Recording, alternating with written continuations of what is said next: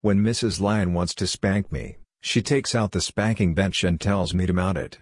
There is no ambiguity about what is going to happen. We are both focused on one thing. There are no distractions. Sex is very different. Mrs. Lion will approach me while we are watching TV. We are on our bed. She will begin by fondling my penis and balls. My attention isn't entirely focused on what she is doing. This isn't her fault. It's a combination of the situation and our expectations. Mrs. Lion isn't sure that she will find me receptive. Her actions are exploratory. My reaction is almost certainly hurt by the ambiguity of the way we go about this. I'm worried that I won't be able to perform. I'm not focused on sex. It's this problem of mine that prompted me to get the second massage table. My theory was that if we relocated to another place, just as we do with spanking, our focus would be on what we would be doing. It's true that Mrs. Lion would have a hard time giving oral sex when I am on the massage table. At least she thinks so. We haven't tried it. It is, however, ideal for CBT and handjobs. More importantly, it focuses me on what is happening. I may be wrong, but I think that any conditioning I can get to signal that I should be sexually aroused will be helpful. It doesn't have to be the massage table. It just has to be a change that informs me to get aroused. Mrs. Lion approaches spanking as a no-nonsense, let's get down to business activity. Sex is tentative. She tests the waters to see if I'm interested. She's right that sex won't work if I am not interested, but that doesn't mean the best approach is to ask me if I want sex. We both know that I'm more than a little gun-shy. I've been failing at getting hard and getting off for months. I hate that I'm failing at something so important. I'm my own worst enemy at this point. I need to do more.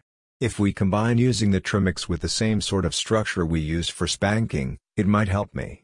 If I'm getting in my own way, then perhaps Mrs. Lion should take my ability to choose out of the picture for a while.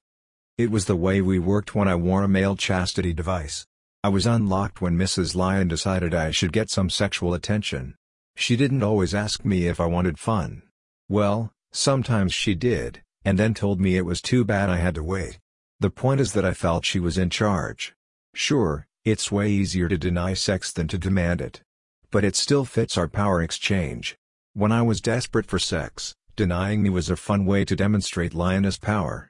Now that sex is difficult for me, isn't requiring it the other side of the same coin? I was forced to come every half hour. More correctly, enforced male chastity is an orgasm denial. It's orgasm control. For most couples, the idea of enforced orgasm is a lot kinkier than enforced chastity. There were a few times in the past when I was in an enforced orgasm situation. One afternoon, my partner told me I would have an orgasm every half hour. I didn't believe I could do it. I was over 40 at the time. She had me undress and led me into the bedroom, and jerked me off. I liked that a lot. After I came, she set a 30-minute timer. When it went off, she took my hand and led me back to the bed. It took a lot longer for me to come. She didn't care. She switched hands when one got tired. When I finished, she set the timer. After the third orgasm, I was a little sore and not in the mood for more sex. Too bad. The timer went off, back to bed. She used lube since I was getting sore. I think it took a half hour for me to come. She wouldn't quit. After the sixth orgasm, she took mercy on me. I had been shooting blanks since the third orgasm. I was dry and done. She was tired too.